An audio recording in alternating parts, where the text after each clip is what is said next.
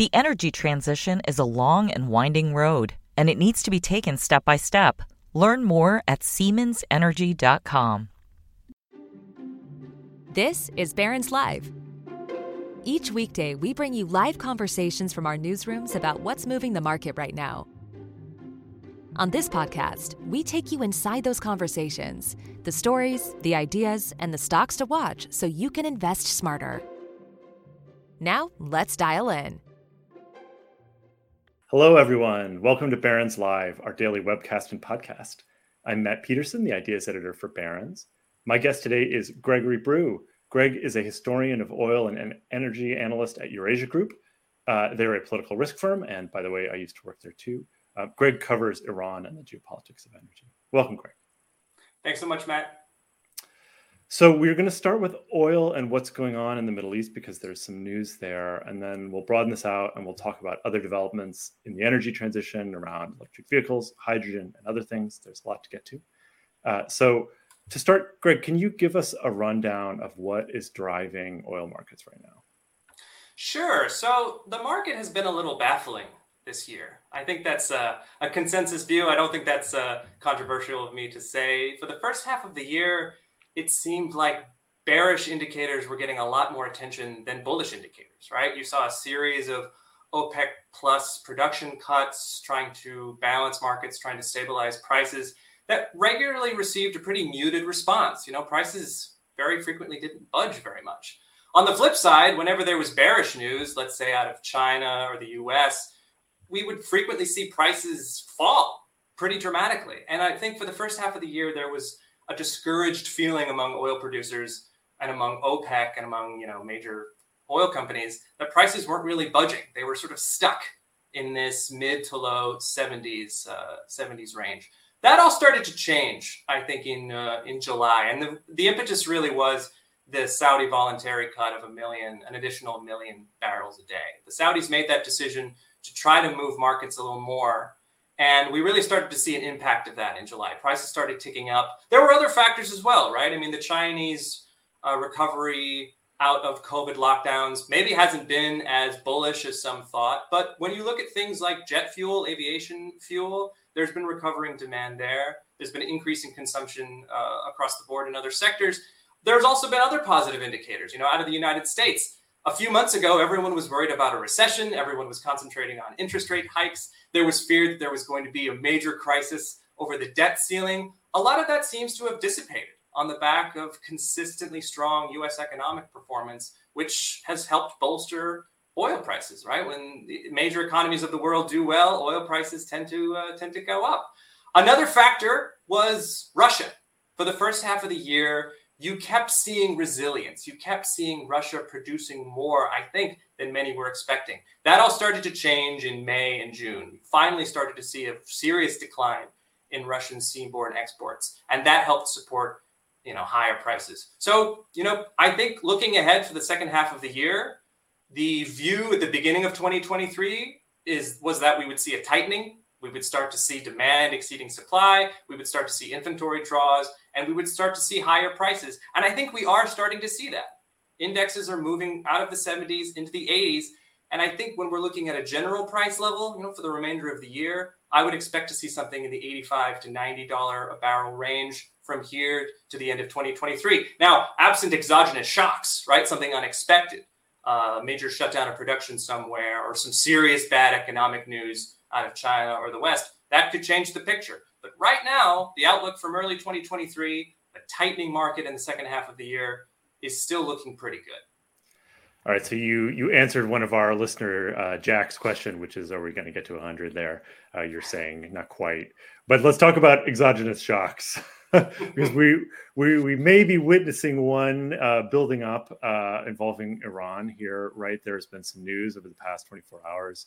AP and the Washington Post are both reporting that the United States is considering putting Marines on commercial ships transiting there. The idea would be, I guess, to ward off some kind of Iranian attack. But tell us what's going on here. Sure. I mean, whenever we talk about exogenous shocks to the oil market, Iran is often the first one to come up, right? They're sort of the regional troublemaker. We're always looking to Iran for surprising actions, and this fits within that category. I would caveat it slightly by saying, so the recent reports of the last day or two about the United States thinking about or planning to put military personnel and commercial shipping in the Persian Gulf, this is still very much in the early stages, right? There are a lot of diplomatic hoops that the U.S. would have to jump through to actually carry this out. And right now we haven't seen a ton of progress on that. This is still very much in the talking phase. That being said, though, the U.S. is responding to what they see as being a consistent Iranian threat to shipping in the Gulf, be it oil shipping, cargo shipping in general. Over the last few months, we've seen repeated attempts by Iran, some successful, some unsuccessful, to interdict oil tankers exiting the Straits of Hormuz. This is something they've done repeatedly in the past, but there does seem to be an escalation in Iranian behavior that warrants this U.S. response. And it's sort of generally indicative of where we see U.S.-Iranian relations right now. You know, about a month and a half ago, there was a lot of reporting about a new diplomatic venture, an attempt to get the U.S. and Iran towards an informal understanding that would allow both sides to de-escalate tensions. But since that reporting dropped in June, we haven't seen a ton of evidence that any kind of de-escalation or any kind of informal understanding is really happening. If anything, things seem to be getting worse rather than getting better. Do you think that we are going back to, you're a historian here. I'd love your historical perspective. Do you think we're going back to this moment, this era of the 70s and 80s where the U.S. was really policing shipping with an interest in protecting oil supplies? Is that where we're headed? Well, the comparisons that a lot of people are making are to the so-called tanker war of the 1980s, where the United States stepped in and started reflagging and escorting oil tankers in the Persian Gulf, getting them out of the region, making sure that there was a free flow of oil. But the context for that was the Iran-Iraq war. You know, Iran and Iraq went to war in 1980. It was a war that engulfed the region, that affected the flow of oil supplies. And it really prompted the United States to increase its military presence in the Gulf. You know, before the 1980s, the U.S. didn't really have much of a military presence in the Gulf. So it was kind of, responding to events as they emerged. The tanker war was pretty serious. There was a lot of fire exchange on both sides.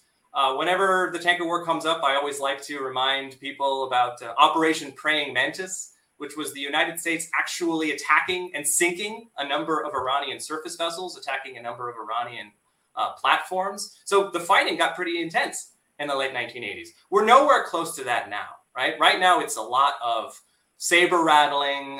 The Iranians have fired on at least one oil tanker, causing light damage, but not causing any casualties. The U.S. is stepping up its presence. It's adding more troops to the ground. It's deploying more vessels, more aircraft. So we're definitely seeing an escalation in tensions, but it's nowhere near as bad as it was in the 1980s, when you had U.S. warships running into mines. You had U.S. warships shooting down Iranian civilian aircraft. I mean, things were very bad at the end of the 1980s, and we're not quite there yet. How much of the difference now do you think is attributable to, the change in the energy economy, to the fact that we have, U.S. production is much different than it was back then, that we have much greater renewable supply? Does that weigh into this at all? Or is it just, the absence of a war in Iraq? I think it's part of it. I mean, one of the bigger, more complicated historical questions that I like to grapple with is really, what has been the impact on the geopolitics of energy from the recovery of the United States as a major oil and gas producer? I mean, you turn the clock back 20 years to the early 2000s or the late 1990s, and the U.S. really was dependent on Middle East oil. It depended on the flow of oil out of the Persian Gulf, not just for the global economy, but for its own economy. We were importing millions of barrels a day from Middle East producers.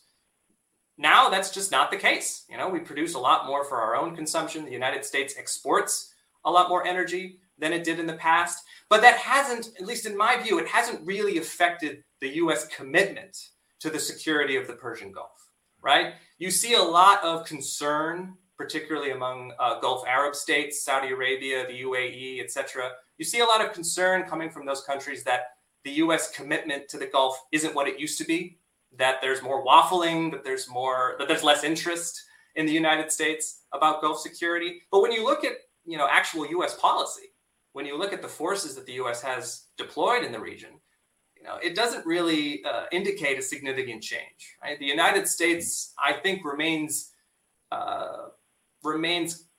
convinced that it needs to maintain a presence in the Persian Gulf to protect the free flow of oil, not just for its own security, but for the security of the international energy economy. And I don't think that's going to change anytime soon. If anything, this tit-for-tat exchange with Iran is bolstering the case for why the United States needs to stay in the Persian Gulf.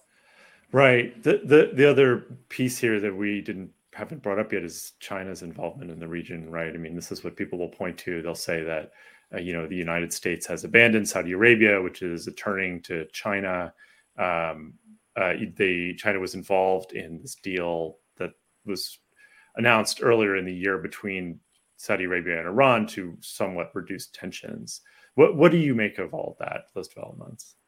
Well, first, I would emphasize the significance of the normalization. Iran and Saudi Arabia coming together, shaking hands, attempting or starting to reopen embassies, restoring diplomatic ties, improving the general state of relations in the Persian Gulf. This is all very important, right? You go back just a couple of years to 2019, and you had Iran launching missiles and drones at Saudi oil facilities, knocking out half of Saudi oil capacity. I mean, in September of 2019, the Abqaiq attack, that was a significant escalation. That was a real indicator of how bad things had gotten as far as regional security. And I think the normalization between Saudi and Iran indicates that both sides want to see a de-escalation of tensions. Both sides are concerned about their security. The China element is very interesting. I mean, when China emerged as the mediator or the interlocutor in the normalization agreement, it triggered quite a lot of concern and a significant response, particularly in the West and in the United States, that this was evidence that China was becoming more involved in the region. And as you mentioned, it sort of fit within this narrative that the United States was pulling back, or the United States was withdrawing or becoming less involved or less concerned, and that China was, if you like, filling the vacuum. I think that's more of a rhetorical case, and it's more a case of the narrative getting ahead of reality. China still doesn't have a significant presence in the Gulf. It's becoming very interested in the region as a source of energy. It's becoming somewhat more involved in regional affairs, regional diplomacy. But apart from acting as the mediator for that normalization agreement, China hasn't really taken significant extra steps in overseeing an improvement in Iranian and Saudi relations. If anything, China continues to be very wary of getting closer to Iran in particular. It's signing major agreements with Saudi Arabia, major economic agreements. But as far as displacing the United States as a regional power or displacing U.S. influence, it's still very, very early to say that China is playing that kind of role. And so I guess you don't read too much into the sort of tentative movements towards payments in Chinese currency for oil. I mean, I think it's certainly something worth watching, right? I mean, the significance of the oil trade to the dollar's status as the dominant currency or the dominant reserve currency in the global economy, oil has always played an important role in that. Going back to the 1970s, the original sort of petrodollar revolution, when the increase in oil prices from the oil shocks of 1973 and 1979 catapulted oil to sort of the forefront in the transformations in global finance and global economy. So there's always been a very, very close relationship between the oil trade and the status of the dollar. But from my view today in 2023, oil just isn't as important to propping up the dollar globally as it used to be. I mean, when you look at oil as a share of world trade, it's still significant, but it's not nearly as significant as it was 40 years ago. Dollars are used in multivarious transactions across different sectors spanning, global industries, global finance. It serves a much more important, much more diverse role than it did 40 years ago. So I think, talks of, let's say, the Saudis and the Chinese de-dollarizing their oil exchanges or de-dollarizing their energy deals, that's certainly indicative of global economic trends. But I don't think it's a serious threat to the dollar's status as the world's most important currency. Right. All right, we're getting some good listener questions, so I want to bring some of these in. So here's Rod. He asks, how are sanctions and Saudi production changes affecting energy geopolitics? You've been speaking to this. When will alternative energy start to really have an impact on markets, and why? Well, this is one of the big questions, right? Is this question of, we're in the midst of an energy transition. We're in the midst of state and non-state actors moving away from fossil fuels, trying to find alternative energy sources from a variety of different interests, right? Whether they're trying to cut costs, whether they're trying to improve their energy security, whether they're seriously trying to decarbonize and reduce their carbon emissions. There's a variety of different reasons why we're starting to see a shift towards alternative energies. But the big question for the oil market is, what is that going to do to demand? What is that going to do to price? There's no consensus right now about where or when peak demand is going to happen.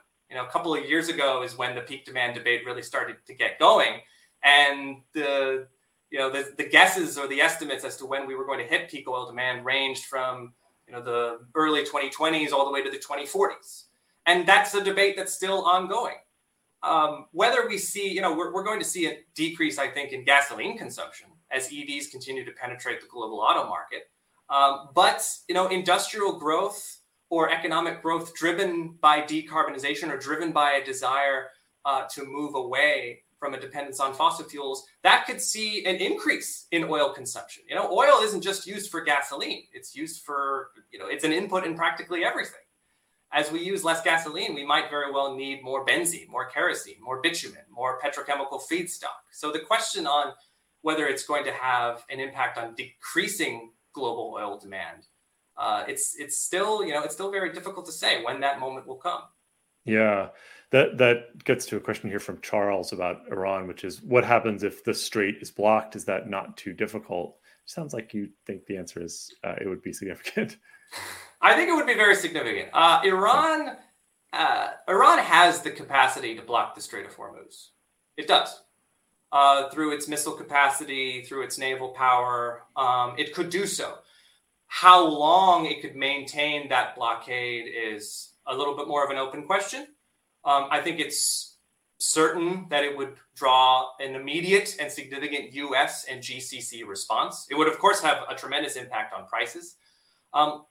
The big question would be why? Why would Iran choose to block the Strait of Hormuz? What would it feel that it would have to gain? I mean, Iran is still essentially dependent on oil revenues. It's producing and exporting a lot more oil now than it did a year ago, thanks to it has a willing customer in China who's taking more than 1 million barrels a day in Iranian oil exports. So it needs the strait to stay open for its own needs, just as much as the rest of the region does.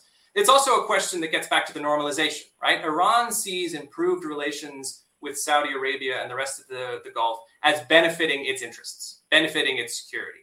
And if you block the Strait of Hormuz, you're going to make the rest of the region very, very mad at you very, very quickly.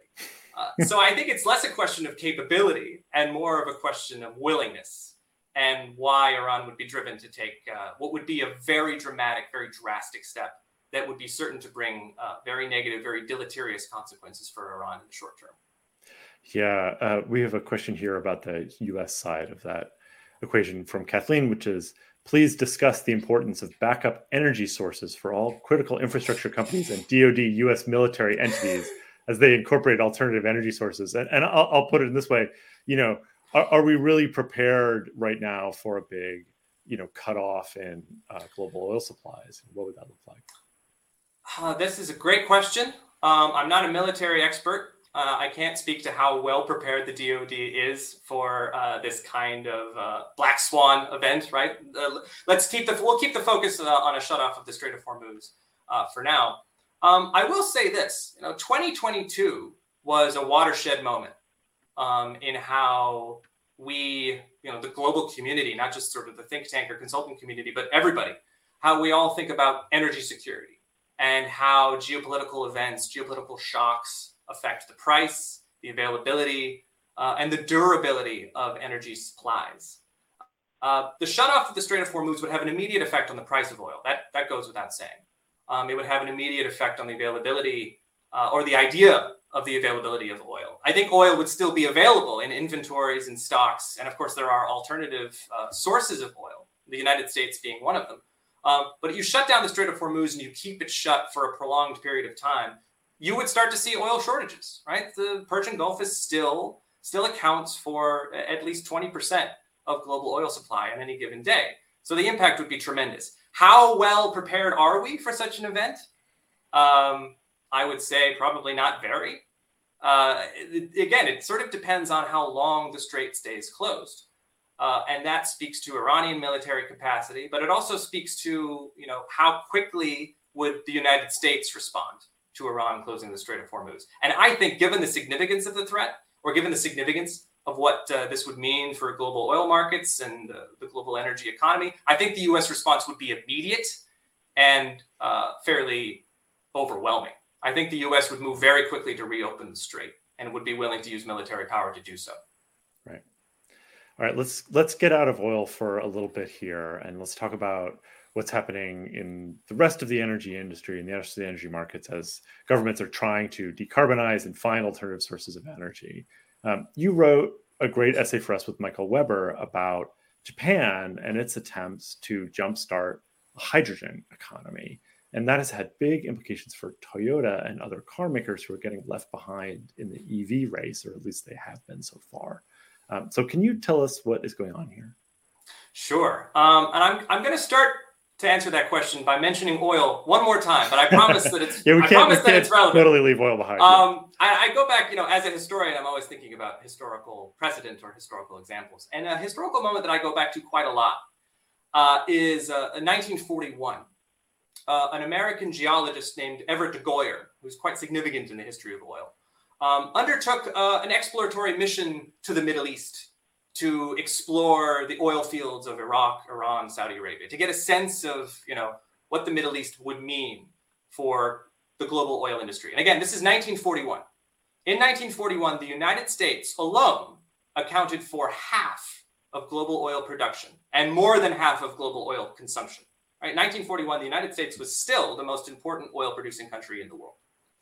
The Middle East was producing relatively little at this time. And de Goyer goes to the Middle East and he writes a report back to the United States. And what he says is this. He says that the center of gravity in the world of global energy has shifted. It has shifted from the Gulf of Mexico to the Persian Gulf.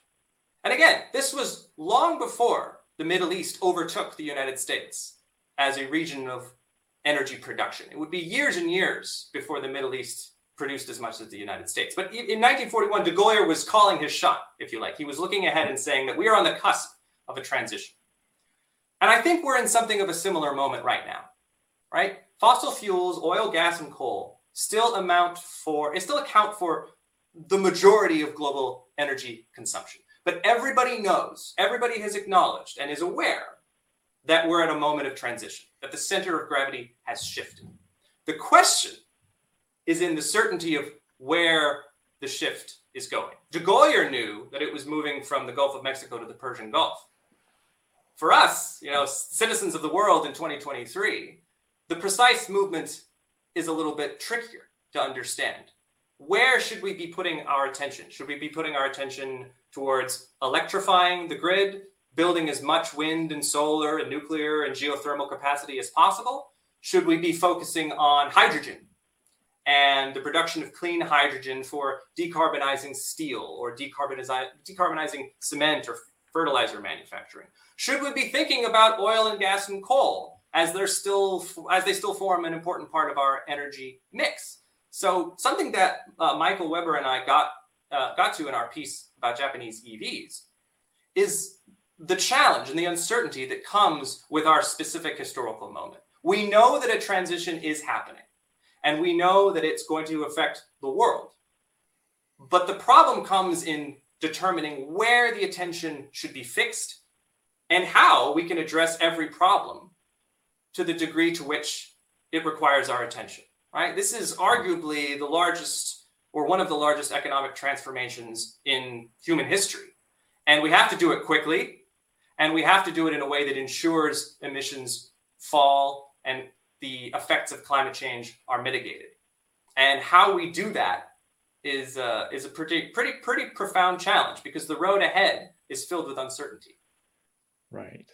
That's a great preamble. So talk about Japan in this context. Sure. Which, made a big effort to to push hydrogen, particularly for the auto industry. Yeah, no. So Japan is a very interesting example. Japan is, one of the world's largest industrial economies. It's a major emitter. I think it's either the fourth or fifth largest emitter in the world. It's also a major industrial economy, right?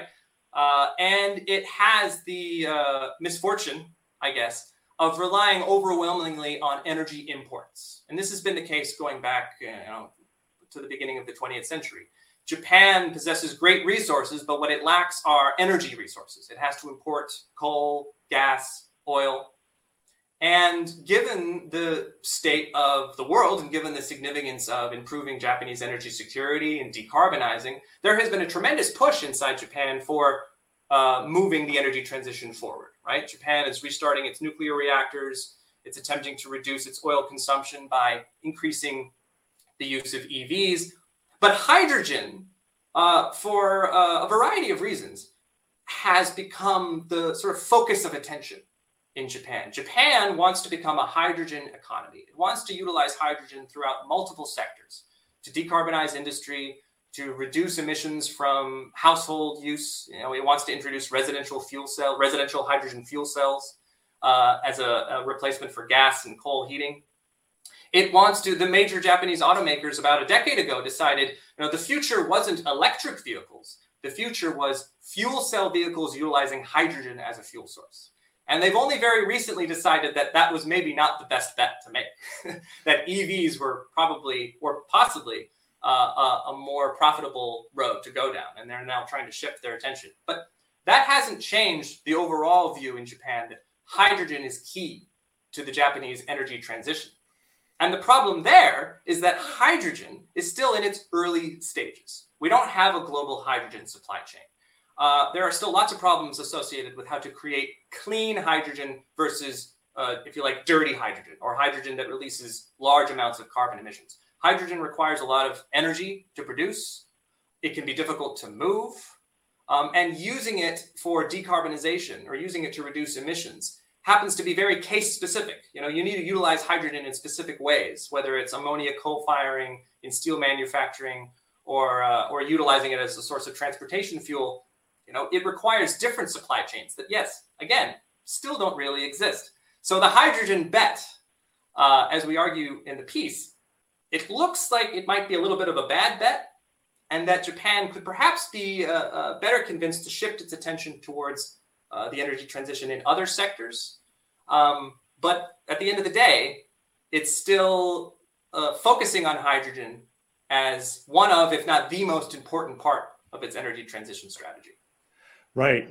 And some of that is happening here in the US too. I mean, so one of the takeaways from this analysis is that it's pretty hard sometimes for governments to, make bets, make investments, decide where the markets are headed, right? What do you draw from that lesson as, the United States tries this big, similar, industrial policy push? I think the conclusion that we reach in the piece is a compelling conclusion, which is that, there are one of the points of industrial policy is to try to pick winners and losers, right? Try to find areas where you can allocate capital, where it will be most effective, or where it will have the greatest use, the greatest application. Part of the problem with industrial policy as an element of climate change policy is that you're not just trying to create economic value. You're not just trying to allocate capital where it will have a positive rate of return or a positive economic impact. You're also trying to reduce carbon emissions. You have to do both, and that can be problematic. And one of our takeaways from the piece is that governments through industrial policy will try to pick winners, but it may end up picking a few losers as well. And that might be unavoidable. It might be an aspect of this energy transition, this economic transformation, that certain roads that we go down will end up being dead ends, as could be the case with the Japanese bet on hydrogen fuel cell vehicles. It could be the case with other technologies that at the moment appear very exciting, very attractive, has great potential, but in 20, 30, even 40 years may end up not being worth the investment made.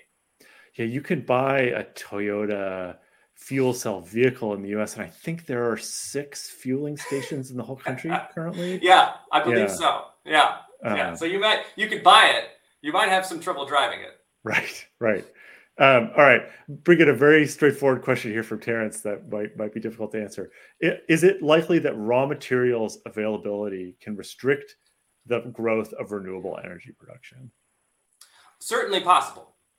One of the major questions that we consider at Eurasia Group on the energy, climate, resources team is the question of critical minerals and the availability of critical minerals for the energy transition. I would say it's one of the largest questions facing the energy transition. The limits to critical mineral access will have an impact on how quickly the energy transition takes place, which is why right now there's so much interest in increasing upstream production. You have mines opening all over the place to produce lithium, with the anticipation that lithium will be one of the most important, if not the most important commodity to the energy transition. So it's certainly possible, but it's a possibility that many are already taking into consideration as they make plans for the future. You had a great piece in Foreign Affairs with Morgan Bazillion, if I'm remembering correctly, about what the geopolitical dynamics are going to be like as countries try to secure these supply chains. Can you just talk a little bit about that? What is the prospect of an OPEC for lithium? What does that look like? Well, it's funny because when OPEC, when OPEC first sort of exploded on the international scene in the early 1970s with the first oil shock, and the famous, Arab oil embargo, which I always correct people, was not the OPEC oil embargo. It was the Arab oil embargo. But OPEC it became very important in the early 1970s, and it immediately triggered a response among the punditry of the time with concerns that, well, if we see an OPEC for oil, what if there's an OPEC for copper? What if there's an OPEC for metals, for key minerals? The expectation was other commodity producing countries, other resource producing countries would follow the Saudi lead and would create OPECs to cartelize and control other commodities. And that didn't happen. Part of the reason it didn't happen is that oil is somewhat unique in the sense of how it is produced, in the nature of its global pricing structure, in the way that you produce it and you have to find a market for it immediately. It's not profitable to produce oil in the hopes of future demand. There has to be a close link between supply and demand, which makes it somewhat more conducive to cartelization or the operations of an oligopoly, if we want to get very technical about it. But I mean, I think you are starting to see an increase in resource nationalism internationally, some of which is focusing on the issue of critical minerals, but which is, I think, more generally focusing on the issue of energy security. Almost every country on Earth was affected in 2022 by the energy shock that came out of Russia's invasion of Ukraine. And it's affected not just consuming countries, not just the EU or Japan or the United States. It's affected countries that rely on energy or commodity production and export, right? Indonesia would be one example, or Chile, countries that are starting to think very carefully about how they want to manage their resources. So while there maybe hasn't been an international movement towards controlling natural resources or critical minerals on the same scale as OPEC attempts to control oil, you're certainly seeing more of a focus nationally on managing resources, with the expectation that they will become more important as the energy transition unfolds. Yeah, I think we've got time for about one more question here, and I want to just give it to the audience. They've been asking some great questions. This is from Rick. What is the role of natural gas in our energy future? Nice broad question for you. Great question. I would say a big one. Natural gas is, it's a significant contributor to global energy consumption. It's used not just for electricity, but for heating. It's an important feedstock in various industrial or agricultural endeavors. So there's going to be increasing demand for natural gas. The United States, one of the big reasons why U.S. emissions fell over the course of about a decade was because natural gas displaced coal. We started using a lot less coal, and we started using a lot more natural gas and renewables to supply our electricity. How important it is to the future of sort of global energy consumption is a thorny question, or a thornier question now that we're looking to 2022 in the rear view. One of the bigger stories of last year, it wasn't the fact that oil prices went up to $120 a barrel. It was the fact that the price of natural gas exploded, right? The price of liquefied natural gas traded globally went up to an extraordinary degree. or local markets. For instance, in the EU, the price of natural gas reached historic proportions. So what last year, I think, illustrated was that natural gas, while very useful, very applicable, very important, has become somewhat more volatile. And it gets back to the question of energy security, that countries and consumers are going to be much more conscious of protecting themselves against future shocks, and may attempt to move away from depending on sources that appear to be more volatile. So the degree to which that affects natural gas as an energy source moving forward, I think that's still a little bit too early to say. But given how volatile the LNG market was in 2022, I think it has triggered something of a backlash and an interest in engaging in different sources in order to improve energy security and the reliability of energy supplies in the future. Got it. All right, Greg, it's been great fun talking to you, but we will have to leave it here. Thank you very much for joining us. Thanks, Matt. It was a pleasure. Thank you to our audience, too, for tuning in. Please join us again on Monday. My colleagues Lauren Rublin and Ben Levison will have a discussion on the outlook for financial markets, industry sectors, and individual stocks. Thank you and have a great day. The energy transition is a long and winding road, and it needs to be taken step by step. Learn more at SiemensEnergy.com.